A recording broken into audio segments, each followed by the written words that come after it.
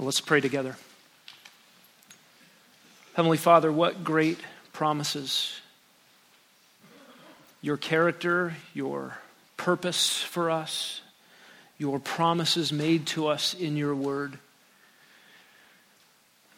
You are faithful, and these are an anchor for us, an anchor for our souls in a storm-tossed sea.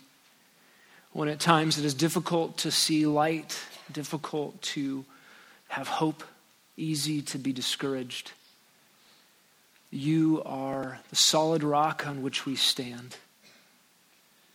You are our anchor, our tether, and your word is a light to our feet, a lamp to our path. We pray even this morning, O God, that you would use your word, always so timely, that you would use your word this morning to stay our hearts on you, that we might be encouraged, that we might have our gaze lifted, that we might once again long for heaven, reorient our thoughts and our affections. God, we need you. We pray that by your Holy Spirit we might submit to your word, obey your word, be encouraged by your word, be convicted by your word. God, we thank you for revealing yourself so clearly, so helpfully. And we ask that it would do so in power today. Amen. I'd like you to turn in your Bibles to Romans chapter 12, and we are continuing our way through. And we will look this morning at Romans 12:12. We're looking at this section of directives for the Christian life. What does it look like to live out the Christian life? What does the reign of grace look like in flesh? When the gospel invades a life, what does it produce? And Paul here in this section of Romans 12 has given 13 directives for life together in the church. After verse 13, these will expand a little bit to how believers are to interact with those outside the church. But in this section, 13 in a row, are directives aimed at believers and how we live together in the body of Christ. And you'll remember the church is compared to a physical body where each of the parts are interdependent. That is, we depend on one another. We're connected to one another. We need one another. And so how are we to relate? We've been directed already by the Apostle Paul to love genuinely, to hate what is evil, to cling to what is good, to love Christians unbreakably, to honor others competitively, to cultivate disciplined exertion, to stoke spiritual fervor, and to serve Christ. We will add to that this morning with 3 more directives, all of these found in verse 12. Here's what Paul adds to the list: rejoicing in hope, persevering in tribulation, devoted to prayer. And out of a total lack of originality, those are your 3 outline points. Exactly what the text says. First of all, rejoicing in hope. And remember, these are modifiers of something up above. They're modifying the overarching idea of selfless love, of unhypocritical love. How do we relate to one another in the body of Christ? We love one another. And one of the characteristics of that is a rejoicing in hope. And this rejoicing in hope carries the idea of a command. And our world knows how precious a commodity hope is. Hope essentially means having good feelings about the future. Its opposite is fear, or having bad feelings about the future. And everyone lives by hope. Medical professionals know how important it is for a patient to have hope in a positive outcome. There are physiological benefits to that.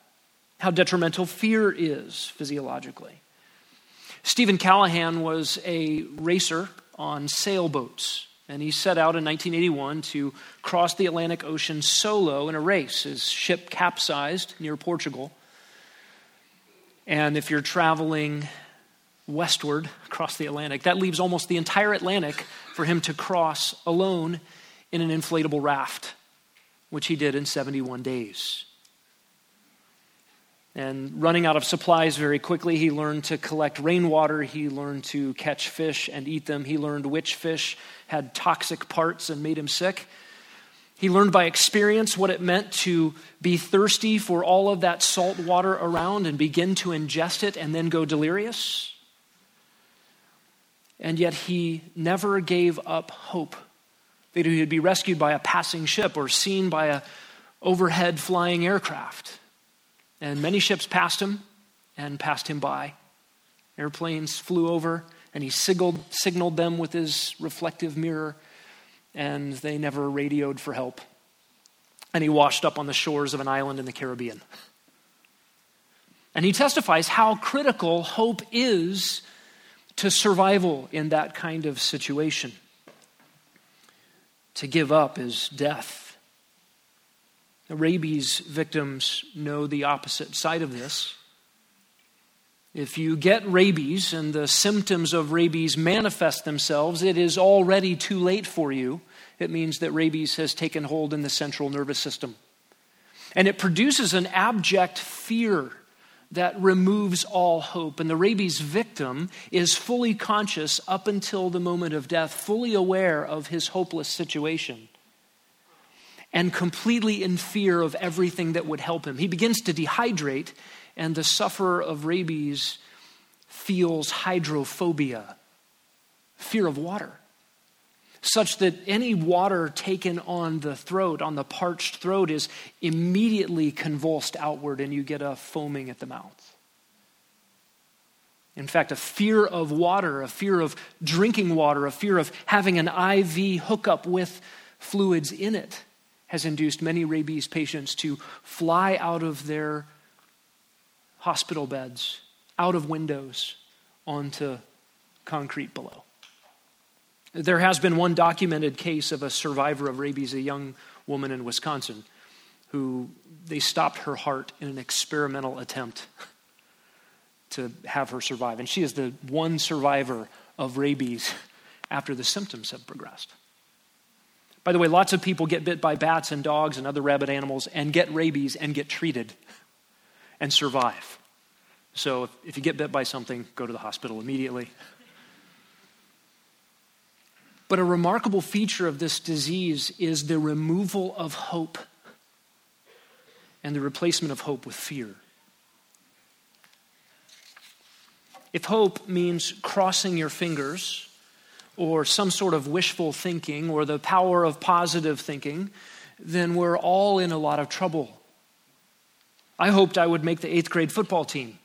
And against several odds, I made the team. I hoped I would get playing time in the championship game under the lights with my dad on the sidelines. I did not get to play, not one snap. And I spent the entire game on the sidelines with a lump in my throat, too disappointed even to cheer. Hope is only as good as its object. If hope were grounded in crossing our fingers or wishing for the best or repeating the cry of that little engine that could, I think I can, I think I can, I think I can, then we are all in a lot of trouble. There would be no way to obey this command to rejoice in hope. Hope would be empty and fleeting. It would only be a wistful longing that the future would turn out okay.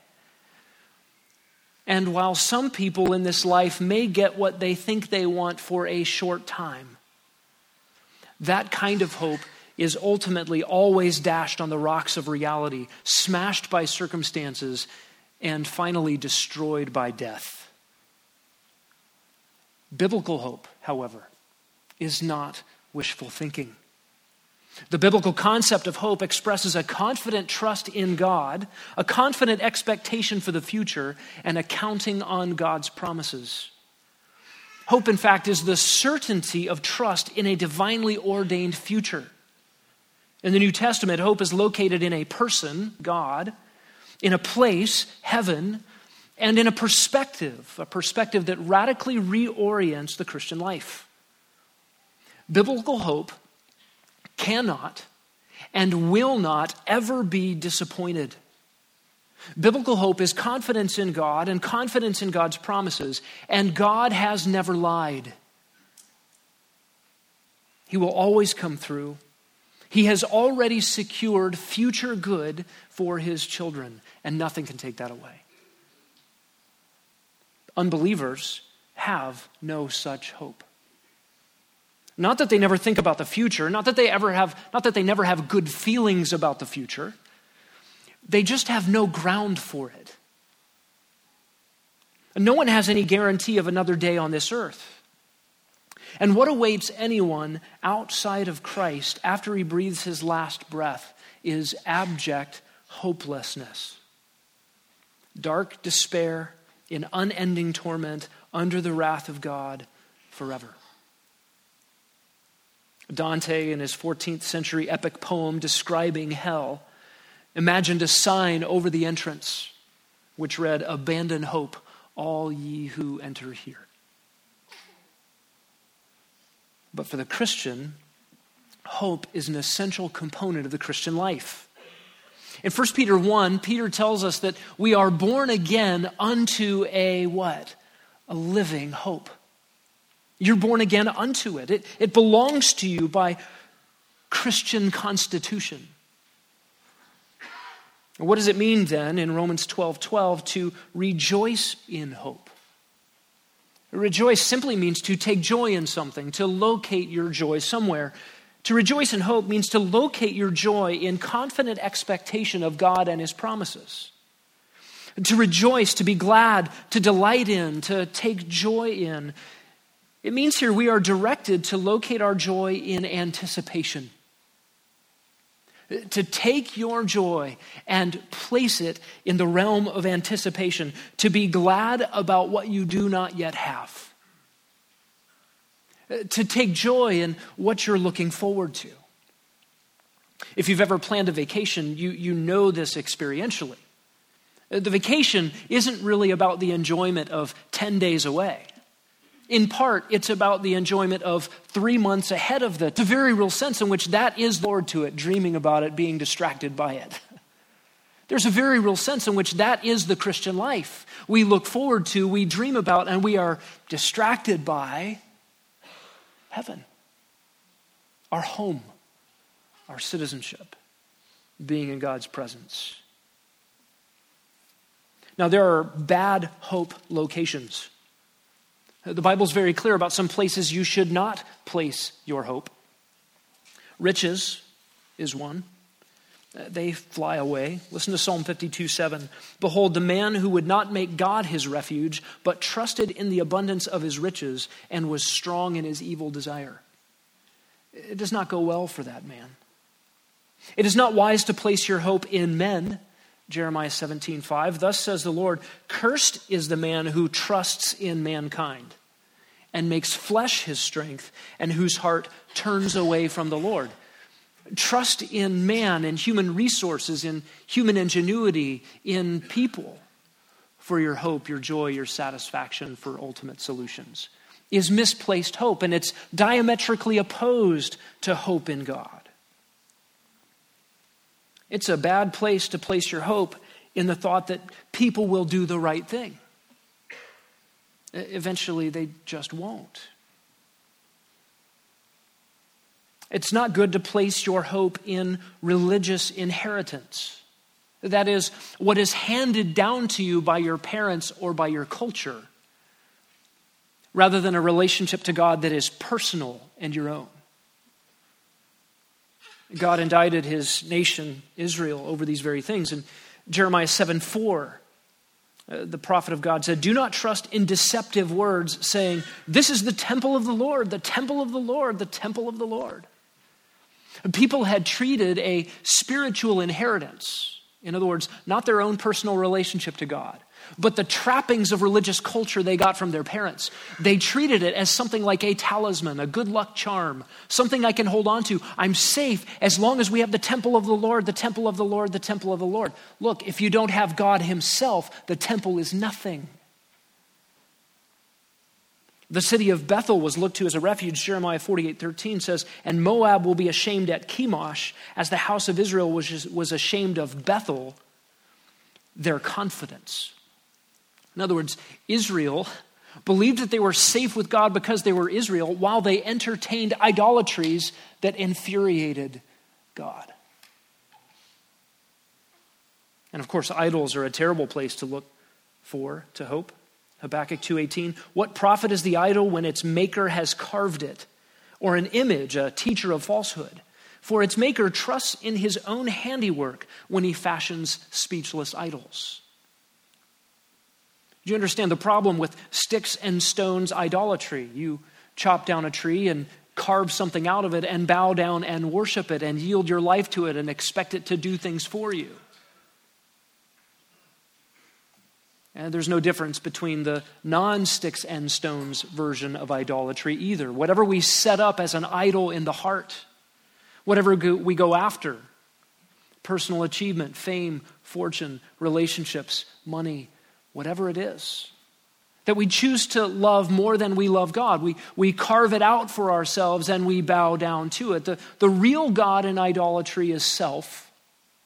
I want to do whatever I have to do for this idol so that the idol will give me what I want because I want to be God. That's the heart of idolatry. And it is a false hope.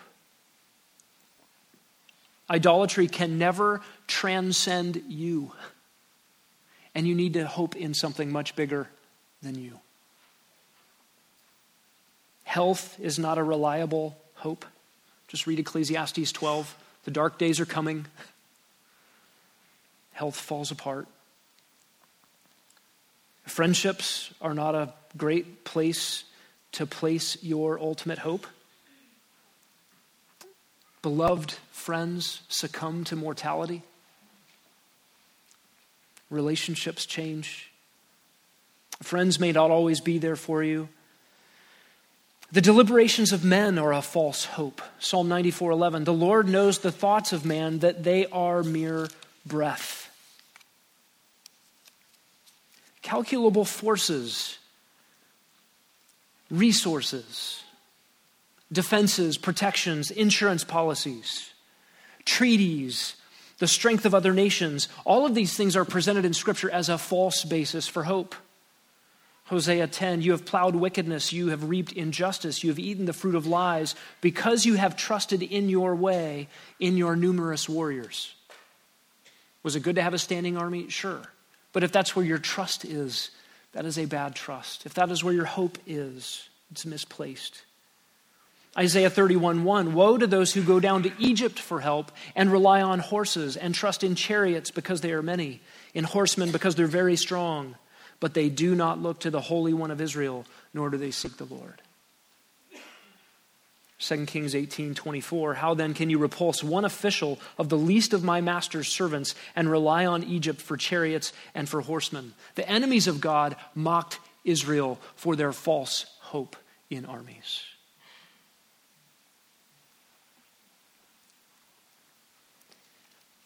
It is a bad hope to trust in physical entities, whether chariots or horses or Patriot missiles. These things are a false hope. Financial securities are a false hope, a steady job, investment strategies, a home, a 401k.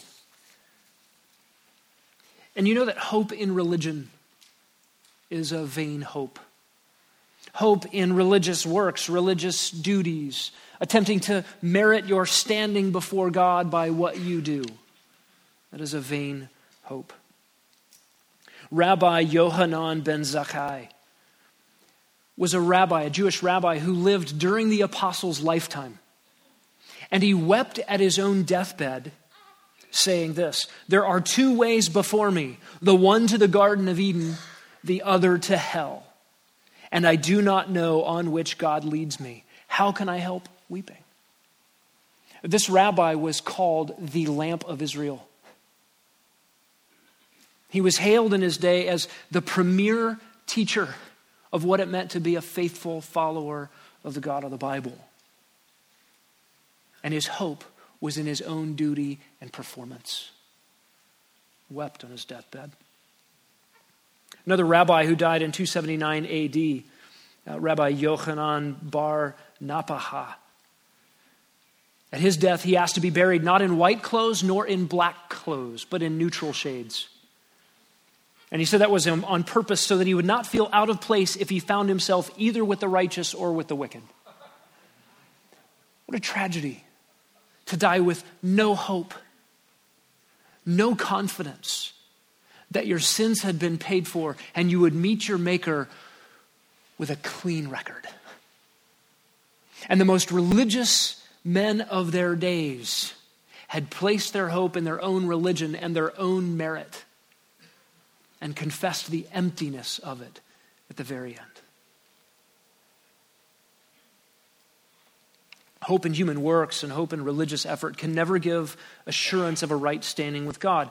And this is why the two prominent schools of thought in ancient Judaism debated for 2 whole years the question of whether or not it was better to be born. And they concluded at the end of 2 years that it was indeed better to never have been created. Why? Because all of their duties, all of their performance, all of their religious exercises amounted to a hopeless end with no assurance that they would be in heaven. And such will be the conclusion of everyone who places his hopes in man, in man's efforts, in religion, in anyone who hopes in himself. Listen, you think you are good enough or you've done enough to possibly merit God's favor. That is a deception. It is a deception you must repent of. It is a deception you can be freed of and have life. One writer has said, "He who entrusts his eternal future to men will stand condemned by God." But hope in God never fails. Listen to Psalm 33:18. "Behold, the eyes of the Lord are on those who fear him, on those who hope for his loving kindness." Listen, you place your confident trust in God's loving kindness. That's the Old Testament word for grace. And God's eye is on you for favor. And so here in Romans 12:12, we are directed to rejoice in hope, commanded to locate our joy in hope. And why can we do that? Just look at who God is. Look at his characteristics, his attributes, and listen to his promises. Psalm 16:11, "At his right hand are pleasures forevermore." Psalm 37:4, "You will receive the desires of your heart, you who seek him." Isaiah 55:1-2 is promised living waters and an unending river of delight from God the source. Daniel 12:2-3 says, "Those who trust in him will shine like stars forever." Romans 8:29 promises that those who love Christ will be conformed to Jesus' image. We will resemble him as far as it is possible for finite beings to resemble the second person of the Trinity. 1 Corinthians 15:52, we will put on immortality, no longer subject to the curse and the fall and to mortal existence. 1 Corinthians 15:56-57, the promise that we will actually have victory over death. 2 Peter 3:13, the promise of a new heavens and a new earth. No more sickness, sadness, sorrow, pain. Hebrews 11:16, we are promised a new country, a better country, a heavenly home. And the best promise of all of them, Revelation 21:3, God with us and we with God. He will be our God and we will be his people and we will be with him in unmediated fellowship forever, face to face. God has secured by grace an eternal, infinite goodness at home in heaven that puts to shame every difficulty we face here. And if heaven is your joy, temporary setbacks cannot rob you. They can't take away this real joy. They can't take away the content and assurance of this real hope.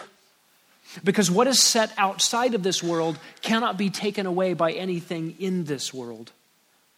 The Christian's hope lies beyond circumstance. It lies beyond anything circumstances can touch. Why is joy and hope fundamental to being a Christian? Joy in hope is an evidence of an eternal perspective. It means you know that this isn't your home. Your home's not here. You belong with God. Joy and hope sets you apart from the world around you. You don't look like the world when you rejoice in hope. Joy and hope displays a love for God himself. Joy and hope is the positive side of repentance. Listen, you walked away from the stuff that will burn. and you walked into the stuff that lasts.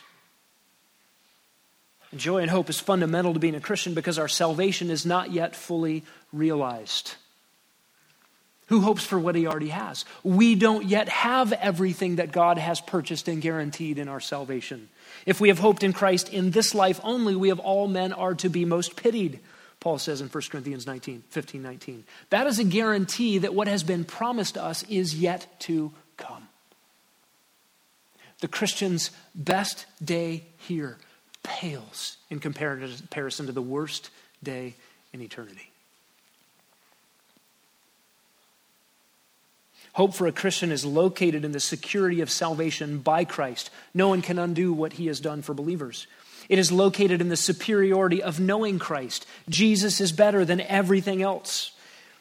And the hope for a Christian is located in the sweetness of eternity with Christ. Heaven is better than anything here because it is with him.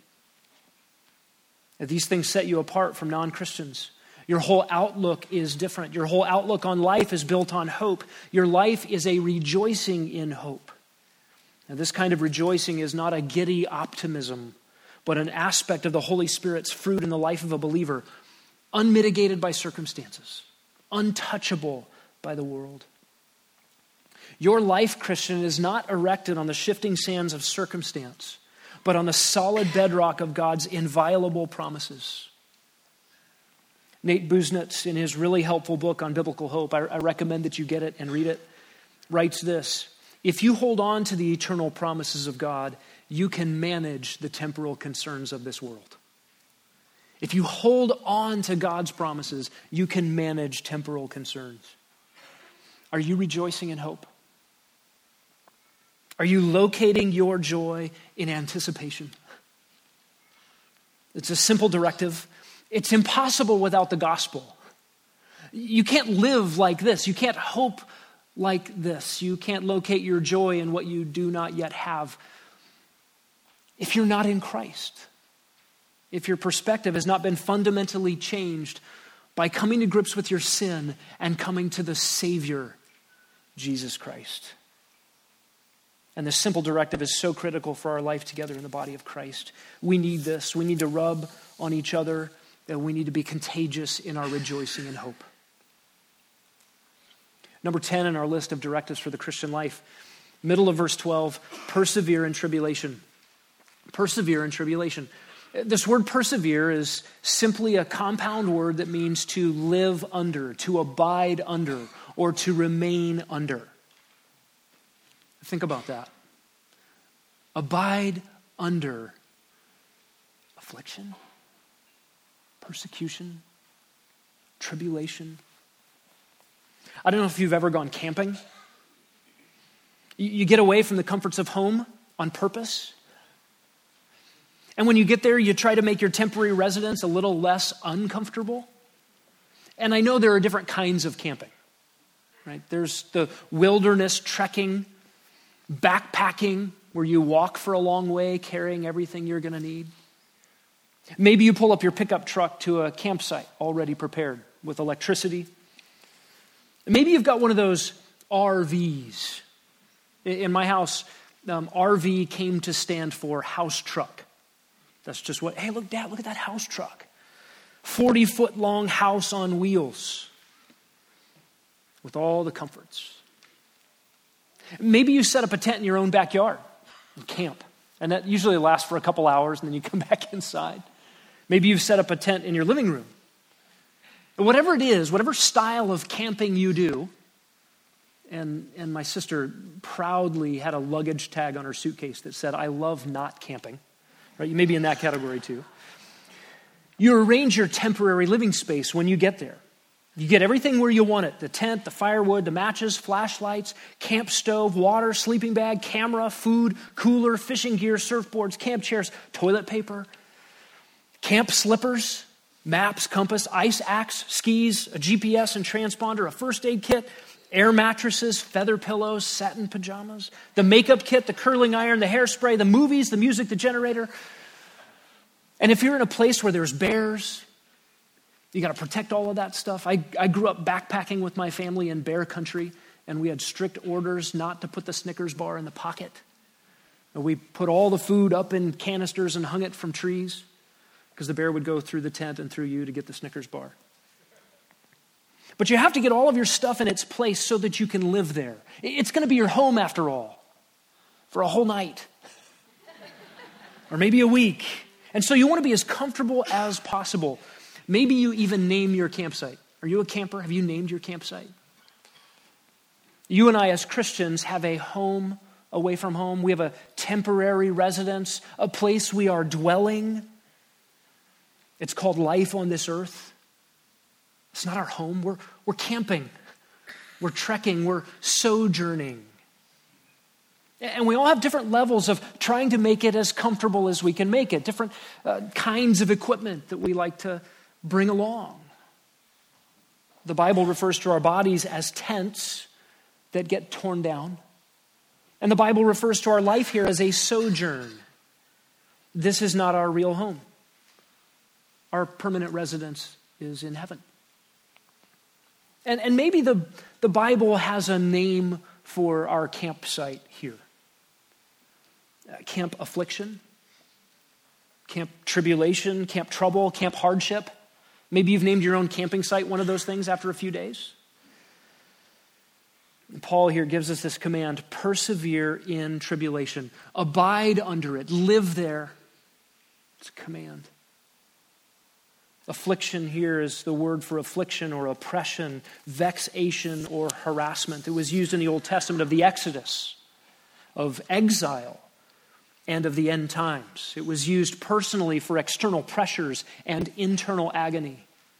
In the New Testament, the same word is used of persecution, imprisonment, derision, poverty, external difficulties, physical duress, inner sorrow, anxiety, fear, mortal threat.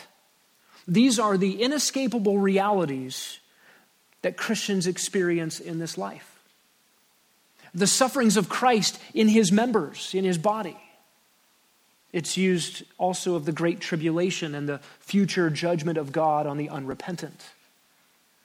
And this idea of affliction is fundamental for the Christian life. The command here, live under it, defines the Christian life. How are we to take up residence under hard times? Listen, your campsite, your temporary residence away from home is called affliction, and you have all of that equipment and you have the knowledge that it takes to camp there. There are some things I think we need. I have them up on the screen for you. First of all, we need to observe the inescapable reality of affliction in the Christian life. In other words, it's normal. Suffering in the Christian life is normal. Notice in Romans 12:12 that Paul assumes there will be affliction. The command given is to take up residence under it. Take your coat off, pull up a chair, get comfortable. Affliction is part of the deal. This is your house, your temporary abode for now. This is where you live. Jesus said in John 16, "These things I have spoken to you so that in me you may have peace. In the world you have tribulation, but I've overcome the world." Acts 14:22, the disciples were strengthened. They were encouraged in their faith. Through many tribulations, we must enter the kingdom of God. 1 Thessalonians 3:3, Paul writes, "So that no one would be disturbed by these afflictions, for you yourselves know that we have been destined for this." We Christians have been destined in this life for affliction. 1 Peter 4:12 and 13, "Beloved, don't be surprised at the fiery ordeal among you. It comes upon you for your testing, not as though some strange thing were happening to you, but to the degree that you share the sufferings of Christ, keep on rejoicing, so that also at the revelation of his glory you may rejoice with exultation." Romans 5:2, Paul says we've been introduced into this grace in which we now stand, and we rejoice in our sufferings. It's part of the grace in which we stand. And you can try to ignore that reality. You can try to redefine the Christian life. You can turn on TV Christianity, the believe in Jesus, he'll make your life comfortable message. But I think we need to understand that this is normal. A second piece of equipment we need to live here under affliction is to embrace the divine purpose of affliction in the Christian life. God has his purposes in our facing difficulty. In Romans 5, 3-5, we discover that God's purposes are our own perseverance, our proven character, and hope. Hope doesn't disappoint. In Hebrews 12, we discover God's fatherly discipline, our good, our personal holiness, and the peaceful fruit of righteousness are what God has in mind for our affliction. In 2 Corinthians 4, 17 and 18, we realize that our present sufferings produce for us an eternal weight of glory. One significant purpose for your suffering here is actually the production in eternity of a weight of glory that far outweighs the weightiness of our sufferings, so that those sufferings Paul calls light and momentary. Listen, they're not light and momentary when you're going through them. They're only light and momentary when the scales are tipped with an eternal perspective. James 1 tells us that the divine purpose of affliction in the Christian life is a testing, endurance, perfection and completion, lacking nothing, maturity in the Christian life. How do you get mature? You let afflictions produce their intended results. Where do you get those? Oh, whenever various trials occur. Oh, so what should I do when those come? Take joy. Rejoice. It's counterintuitive in the world's perspective. This is spiritual living. In Mark 4, trials reveal phony Christians. In 2 Corinthians 1, trials give the one under trial experience, real-time experience with the comfort of God. And then a platform to comfort others with the comfort with which you've been comforted. In 2 Corinthians 1:6, our trials and afflictions are used by God to produce salvation in the lives of others. And in Colossians 1:24, those sufferings that Christians face are a presentation of the gospel. To summarize all of that, what is God's divine purpose for affliction in the Christian life? Refine our character, renew our hope, reveal our faith, reward faithfulness, and represent the gospel. Now, we need to embrace God's divine purpose. A third piece of equipment for living under affliction is to cultivate the right response to affliction in the Christian life. What should we do? James 1:2, count it as joy. 1 Thessalonians 5:18, give thanks. Romans 5:3, exult. Romans 12:12, abide under it. And abiding under it, we're not asking the question, how do I get out of this affliction? But we ought to be asking, what shall I get out of this affliction? Romans 8:18, do the math. Our present sufferings are not worthy to compare with the glory that is to be revealed in us. You don't even put them in the same sentence. Not worthy to be compared. And so the command here is to persevere, to abide under, to take up residence underneath affliction. It's a normal part of the Christian life. God has his purposes in it for our good and his glory, and so we seek to respond appropriately. It means to trust God when my circumstances aren't changing. It's hard. It's really hard. And what God commands here, he provides the strength for. And you've been through hardships. Many of us in this body right now are going through hardships and can testify. God's kindness is there. God's presence is there. God's nearness is there. And even if no one else feels what I feel, God knows. And he loves me. And he's promised things. And if it seems like everything is dark, I can hold on to that beam of light. And we need each other in this. To rejoice in hope together as a body of Christ. To abide under afflictions together as members in the body of Christ. And then 11thly, to be devoted to prayer. Be devoted to prayer. The last one here in verse 12. New American Standard Bible reads, be devoted to prayer. NIV says, be faithful in prayer. ESV, be constant in prayer. The Old King James, I like it. We don't use these words this way anymore, but continuing instant in prayer. And that captures the couple of ideas inherent in what Paul says here. This is an ongoing practice, an ongoing discipline of staying right there where prayer is, being instant in it. Constantly being right there with prayer. This is to intentionally attach yourself to prayer all the time. That's the command here. And the language of prayer is essentially help. It is the heartbeat of dependence. It is the recognition of the creature-creator distinction. That is, God is God, and I depend on Him for every breath. Sometimes I don't feel like it. Sometimes I live like a practical atheist. I can live independently. Prayerless living is independent living. I've got what it takes to get through life, to muscle through. Prayer-filled life is dependent living. God, help. I know you're there. It's also the language of adopted sons and daughters. We cry out by the Holy Spirit who dwells in us, Abba, Daddy, tender affections for our Father who loves to give good gifts,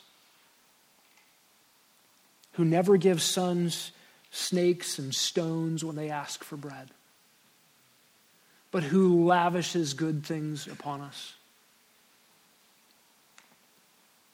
To pray, to attach yourself to prayer, to be devoted to prayer, is to cry out in humble, affectionate, reverent love for your Father. And it is to confess your dependence. I need you. God, I need you. It is to anticipate heaven when prayer is turned to present praise. We'll be in His presence. And we no longer go through the non-immediate, the mediated agency of the Holy Spirit dwelling in us and going in between on our behalf, and not being able to see the one whom we love. No, we will be in His presence and we will see Him. And for now, prayer is a forward-thinking anticipation of that greater fullness and culmination. Prayer is trust. Prayer is reliance. Prayer is a dependence on God. A regular pattern of disciplined attaching yourself to prayer is a right view of things. It's a recognition that if anything good is in me, it is produced by God. If anything good comes through me, it is produced by God. If God is going to do anything good in this next thing in life, this next event, this next endeavor, then God Himself must be the one who does the work. He's the only one that can do work in and through us that redounds to His glory, lasts for eternity, is not burned up like wood, hay, and stubble. And so what is your next move, Christian? Pray. What is your next step? Pray. What is your next decision? Pray. This is a right view of things. I want God to be at work, or else whatever I'm doing is in vain. The Holy Spirit must be supernaturally at work, or else all is in vain. We so often live like atheists, independent, believing that the universe is a mechanism. If I punch in the right programming code, out comes the right solution. If I bring down the form on the sheet of metal, out comes the widget. If I check off the boxes, these things result. We have a 1 + 1 = 2 view of things and what we do. It is so natural, fleshly, temporal. Pray. It is the language of dependence. To do as Paul says here, to be devoted to prayer, to continually attach myself to prayer, means times of intentional setting aside of prayer. I had to take a class in seminary called prayer. And the assignment for the class was to pray an hour straight every day, all semester. Singularly the best seminary assignment I ever had. We even had to write reports about what we prayed about. And it seemed so silly. Oh, I can't believe I have to turn in a report about what I prayed.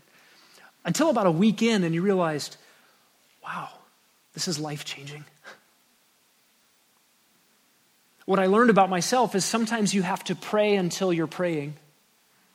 I don't know if you've ever set aside intentional time for prayer and, dear Lord, you start a conversation. What was I going to have for breakfast again? I'm sorry. Dear Lord. Oh, that meeting at 10 a.m. Lord, I'm so sorry. You know what a great prayer is in those moments? Lord, help me pray. The world fights against me wanting to pray right now, and it's the most needful thing. I love you. I don't love you very well. God, help me pray.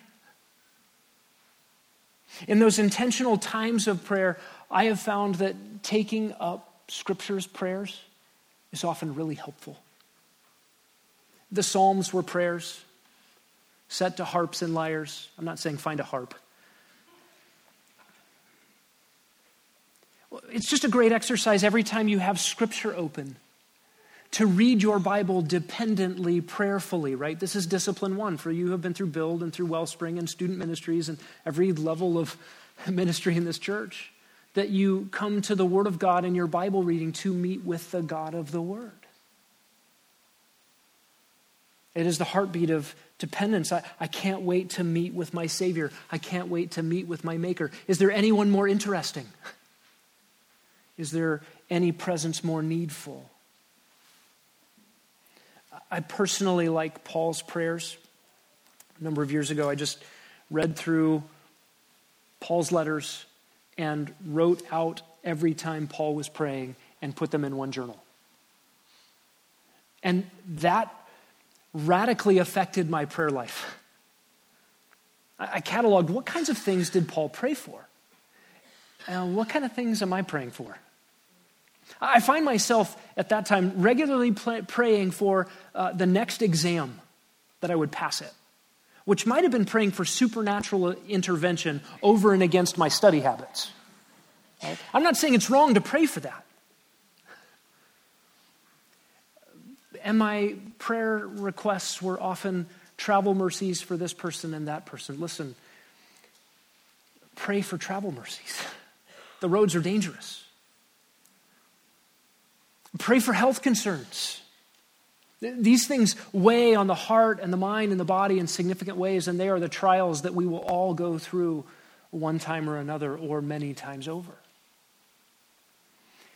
But if you superimpose the Apostle Paul's prayers onto those circumstances, I think you will find that the way you pray for that next exam or that illness, that malady, or that aunt making a journey from Cleveland to Philadelphia will be different.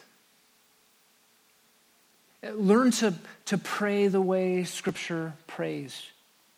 I don't know about you, I have found myself in intentional times of prayer at a loss for what to pray until I start praying with Paul's words in Ephesians. And then there's a lot to pray about. Insert names and situations and pray Paul's prayers for those things. And then you come to small group and you share prayer requests with people. And you give yourself reminders and you tap them out in your phone and you put them in your calendar. And you give yourself reminders and you sit down to pray and you realize an hour a day is not enough. We need to pray. We need to be devoted to prayer. We need to make a disciplined effort to attach ourselves to prayer. An intentional time set aside is merely the foretaste for a day filled with dependence on God. You find yourself at every step thinking about God. He's here. Depending on Him, leaning on Him, crying out to Him, unloading burdens which He loves for us to unload. And listen, there are times when prayer just happens. You actually feel your need acutely and you cry out to Him. This command to be devoted to prayer, to attach ourselves to prayer, means to recognize that need all the time. When you're in a foxhole and bullets are flying, you're praying. Get out of the foxhole and we relax. You are just as needy in the victory parade after the battle as you were when the bullets are flying. So we pray. A disciplined, practiced habit.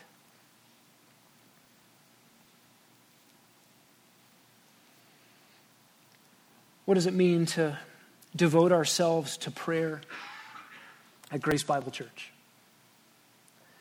It means, first of all, that you, individual Christian, see and feel your need and depend on him. It means that we pray together.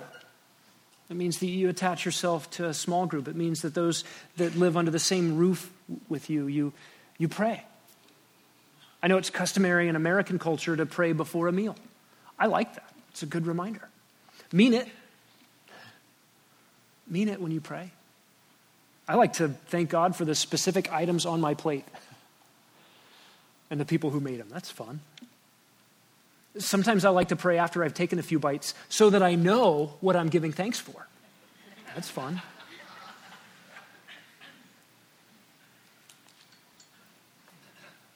You're meeting with people, experiencing difficulty, giving counsel or help to each other. Pray. You pray in your small groups, and I love our small groups. I've been in many prayer meetings where there was a lot of talk and then a closing prayer. We talk a lot about our needs, and then we close the last 5 minutes. But the small groups I've been at here, they just pray. Pray. It's a great strategy to pray your needs out loud, and then others around you can pick up on those things and pray as well and write them down and keep praying. There's a group that meets here Sunday mornings to pray for our service. You can join them. They pray for things like the present pressing needs of members of this body. They pray for our service as we gather, that we would be soft and humble before the Word of God, that we would benefit from corporate singing songs and hymns and spiritual songs one another, speaking truth in love. They pray for those under trial. They pray for those who are in our gathering who don't yet know Christ, that God would do a supernatural work by his Holy Spirit and raise the dead right in our very midst. You can join them on a Sunday morning and pray. You can pray at home for those very things. You don't have to be together with the group that does that. You can lead your family in prayer on a Saturday night and prepare your home to be here together for a corporate gathering. There are lots of ways and strategies to pray. I would commend to you D.A. Carson's book, Spiritual Reformation. It gives a remarkable strategy for incorporating the theology of Paul's prayers into your own. It's called A Call to Spiritual Reformation. We need each other. We're dependent on each other. So thankful for the Lord's directives to help us know how to live with one another. Let's pray.